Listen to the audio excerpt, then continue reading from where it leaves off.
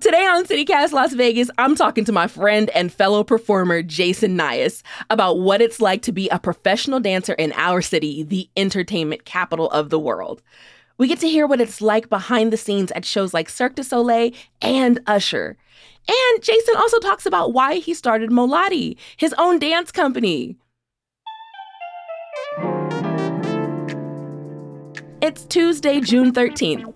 I'm Vogue Robinson, and here's what Las Vegas is talking about.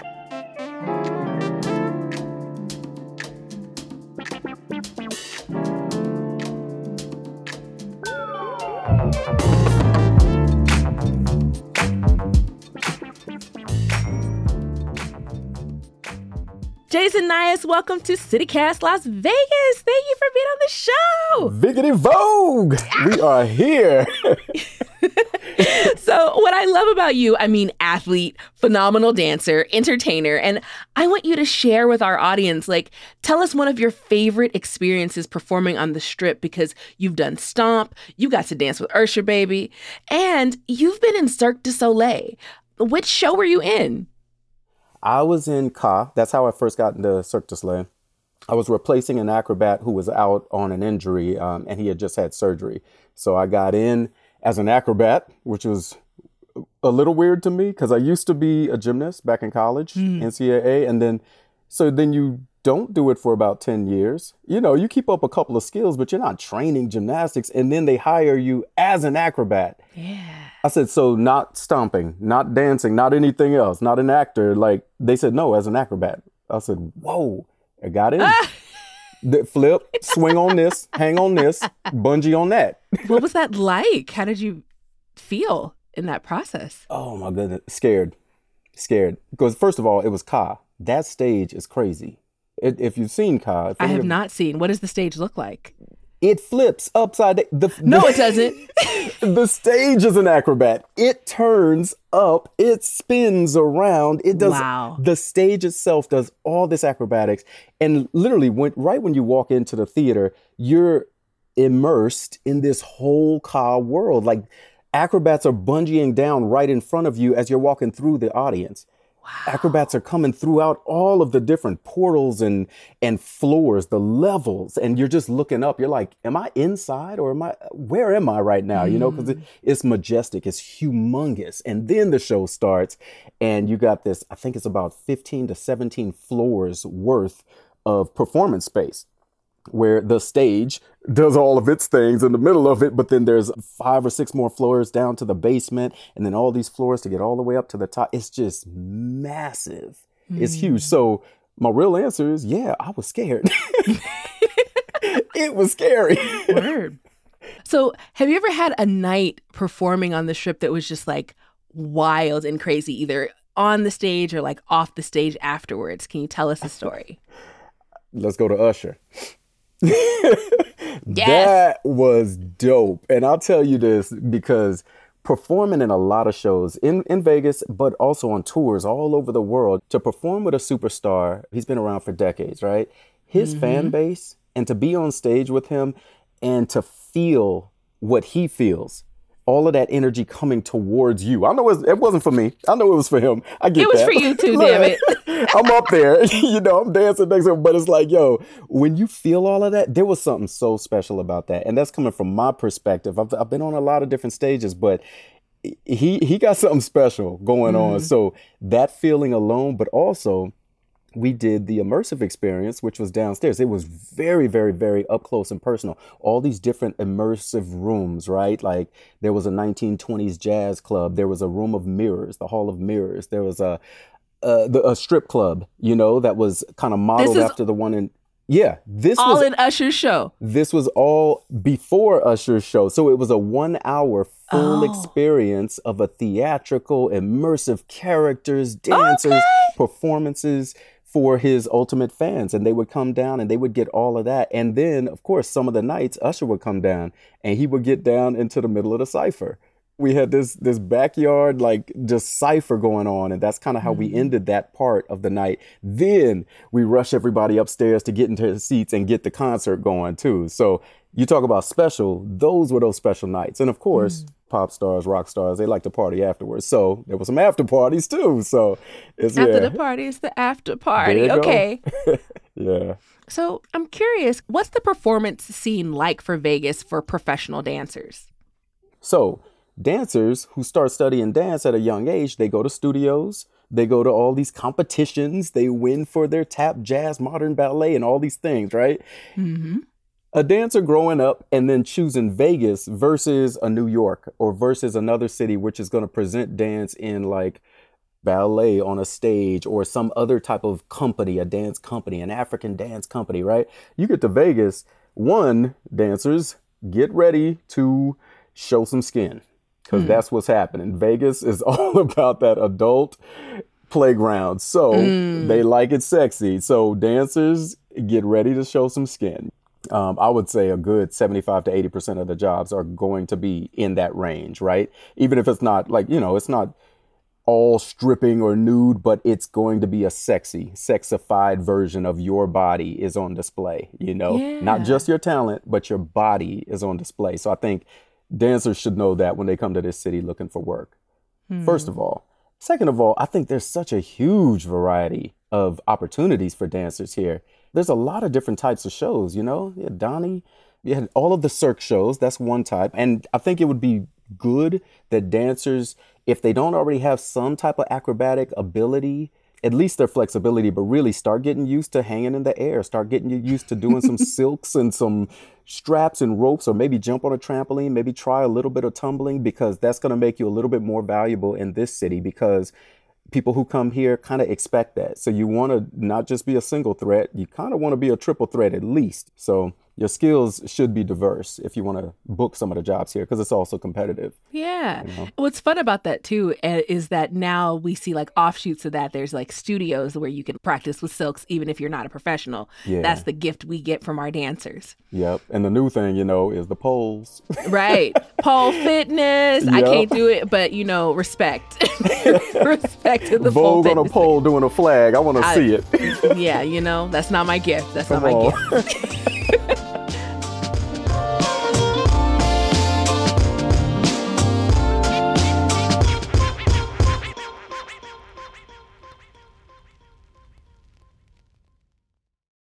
I'm curious, like, how has the dance scene changed over the past few years? You say few years. I've been here 16 years already, God. And so being here that long, you see the major shifts. You see the old shows close, Bally's, Jubilee, Follies, you see the older types of entertainment close. And I think that goes with some of the dance and the skill sets as well. I think a lot of dance, and I think just by popular culture, hip hop has influenced popular culture so much that now you want hip hop in your repertoire. You just need it. You need some type of isolation, some locking, a little bit of this, Yes. maybe some groundwork. If you've never B-boyed or B-girl before, like you kind of want to push your limits of what you've learned and keep on learning and expanding your dance repertoire. Have you seen like an increase of dance companies in the city? Companies, no.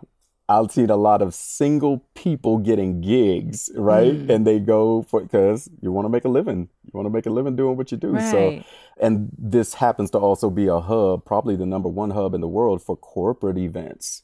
All True. of those corporations, Fortune 500 are always going to have their national conventions here. And so you get a lot of one-nighters events that a lot of dancers and entertainers can get hired for throughout the year. It's almost nonstop. Yeah. So if you Yes. get in that cycle, you're pretty good. Get a lot of experience. That gig life, man, it's got to be rough on our dancers, though. I mean, I wonder, like, what are the other types of jobs that dancers do in Vegas? I think about the type of the actor who's by day they're a server, and then at night they're doing auditions and stuff like that. And these are just things that television shows have taught me. Yeah, well, that's the truth. When I lived in New York, that was the truth, especially throughout the 90s, early 2000s, before Uber and Lyft. Now you can turn on your job. You don't have to do an 8-hour shift or ask somebody to cover your shift. Uber and Lyft is a lifesaver for these type of gig entertainers. And in a city like this where it's always going to be packed, everybody's coming to and from the airport and all these casinos, you're going to stay working and you have the choice to turn the app on or turn it back off. So I think that's one of the main ones that people started gravitating towards because of the schedule, the flexibility with controlling your schedule and then going on auditions, going on a gig and not feeling bad about it and not needing somebody to cover your waiter shift. That's true. I have a homegirl who's also, she's a visual artist, but I was like, what else do you do? She was like, girl, Lyft. And I was like, okay, but what else? She was like, Lyft. And then I paid. And I was like, oh, I just can't imagine. There was so much up down with getting us Uber and Lyft because of the taxi companies and everything. So it's dope to see like people are finding their way to having some kind of independence or interdependence with this one type of job and their passion. Mm-hmm. So, I mean, you said 16 years of being here. What do you feel like was missing from the Vegas dance scene that made you want to start your company? Because you got a company, you got a dance crew. Hey. Give me some Moloti if you're nasty. Hey. So tell us about it and why.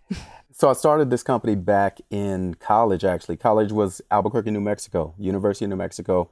A few of my friends, we found ourselves 6 years later in Vegas doing Stomp together because we just love stepping, love stomping, right? So we had started way back then, went on pause as we all just kind of graduate, move around the world, take on other jobs, and then we come back, we meet up here, and we always wanted to keep doing it, you know? So Stomp was one show and we were getting parts of it out, but you know, when you're just a creative, especially when you're young, you just want to get out there and just create some more. So we're at the gym, 24-hour fitness in the middle of the night, after shows, and we're there from midnight to 2 a.m, practicing, creating new things. And these were the early years, right? I don't do that anymore. Right. I don't do that anymore. Yeah. So we're creating things. And then we start looking around and we see that at that time, there were a lot of these midnight cabarets. After shows, these Cirque people, you know, different people around town, they would host these events where cabarets. So you get clowns, you get comedians, you get dancers, you get acrobats, you get us. So now we had a place, a venue to showcase another 10-minute piece, another 5-minute piece. And then we just kind of started getting invited around town to come and give them some more. So we're clapping, we're stomping, we're getting the crowd like rocking and, you know, just kind of getting them hype at like 1 a.m, you know? Yes. So that used to be a regular thing here. You know what that reminds me of is what they tell me about what the Moulin Rouge culture was like, because it was post the shows on the Strip. And then all the entertainers were still, the adrenaline is still there. I would not be mad if more of that culture came back to Vegas. I'm sure there's some still floating around. And then, of course, I've kind of, you know, grown a little older. So, but yeah, like that was the magic of Vegas, especially when I first got here. It was always happening. It was always happening. So can you break down what is Molotti's style? Yeah, it's a fusion. It's a mixture of styles of body percussion. So yeah, stepping is probably our core, but stepping, you're going to have a lot of formations. You're going to stay in a certain line. Your arms are going to hit these right angles and these sharp movements, right?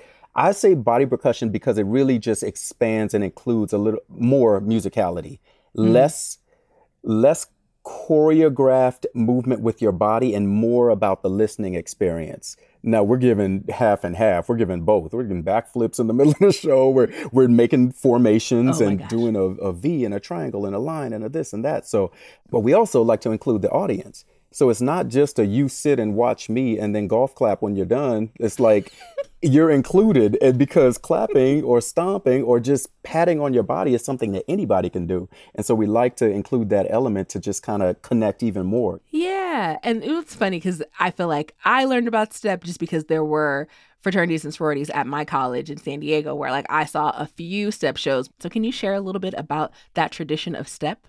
Stepping from the Black fraternity sorority tradition, you know, it's a unifying thing. It's a prideful thing. It's a competitive thing, right? So on these campuses, when you see a real step show and they're going in, they go hard. So typical step shows, your group, so say you're one fraternity or one sorority, you would get about up to 12, I think the max would be about 15 minutes. In those 12 to 15 minutes, you're going hard.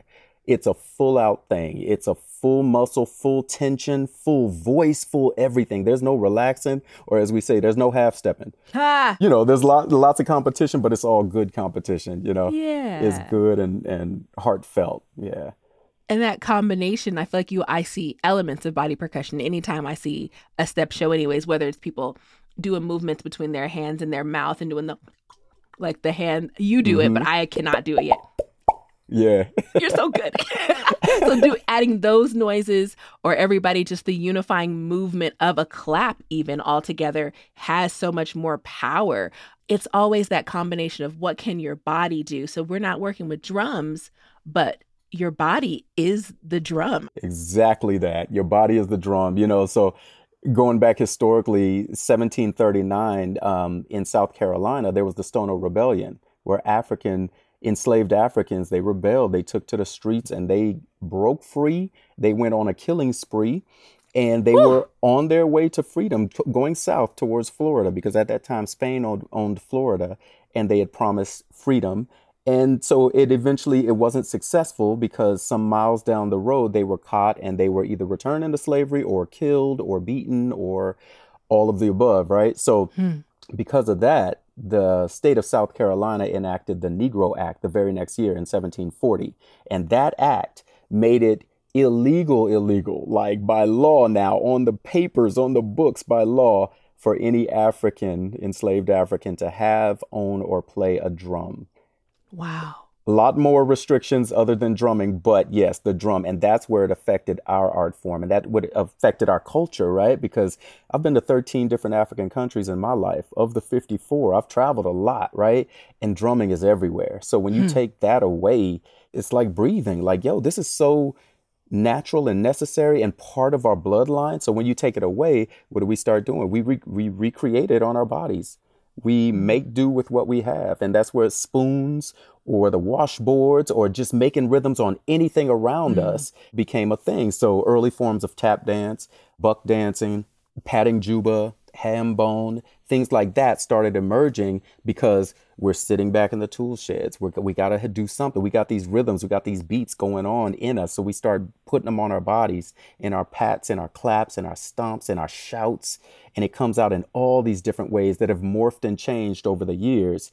And then so stepping is an offshoot. It's a byproduct of that. So these fraternities and sororities, you make do with what you have. If we were not being allowed into the white fraternities and sororities, when we were finally allowed to start going to school, right? We started creating our own. So in 1906, you have the very first one, Alpha Phi Alpha. And from there, you have the Divine Nine, who've all contributed their own style of stepping. But it's all without the drums. It's all just our bodies. And that alone, this style of dance tells a story of resilience of African Americans.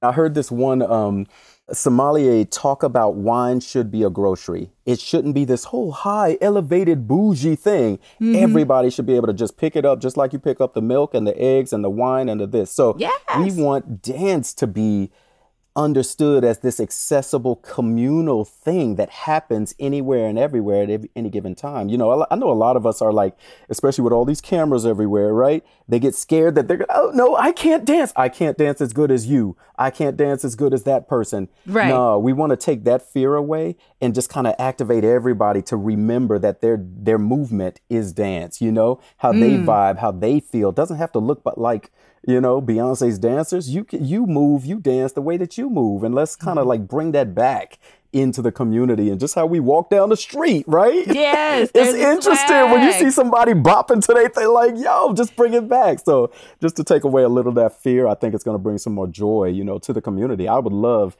that to be, like not just on the Strip, but like just bleed out into all over Las Vegas and Henderson. Yeah, that's the dream. Yeah. Jason, thank you so much for being on CityCast Las Vegas. We appreciate you. I love you, man. I love you too. Biggity Vogue. Yes. I'll see you. If you'd like to see Jason and Moladi in action, head over to the Discovery Museum's Juneteenth event. It's on Saturday, June 17th at 10 a.m. Moladi will perform and lead an all-ages workshop, so be sure to head over. Before you go, a few things you should know. The Plaza in downtown Las Vegas has debuted their year-long, multi-million-dollar Main Street reimagination project. The newly renovated area includes a carousel-themed bar, an outdoor rooftop patio for Oscar Steakhouse, and downtown Las Vegas's only smoke-free gaming space. Also, did y'all know Nevada tribes are part of a national movement to advocate for the return of their ancestors' remains, emphasizing the importance of cultural preservation and respect for Native American heritage? Many tribes are still facing bureaucratic hurdles and lack of cooperation from institutions holding their ancestors' remains.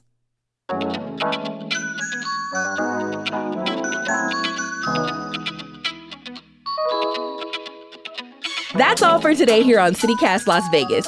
If you enjoyed the show, go text this episode to a friend and post it on your social media. Tag us. We'll be back tomorrow morning with more news from around the city. Take care.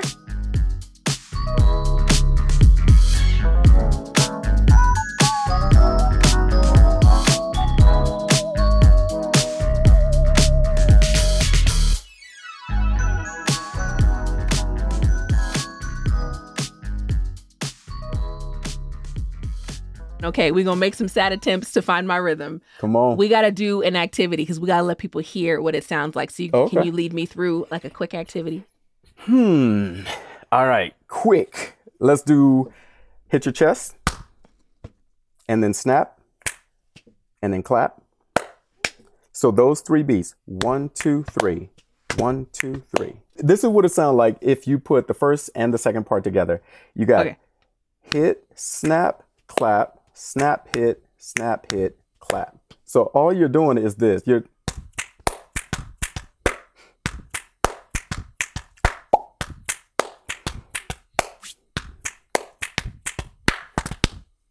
already making a song just from those 2 parts, right? That was amazing. We ain't finna mess up what you just did right there.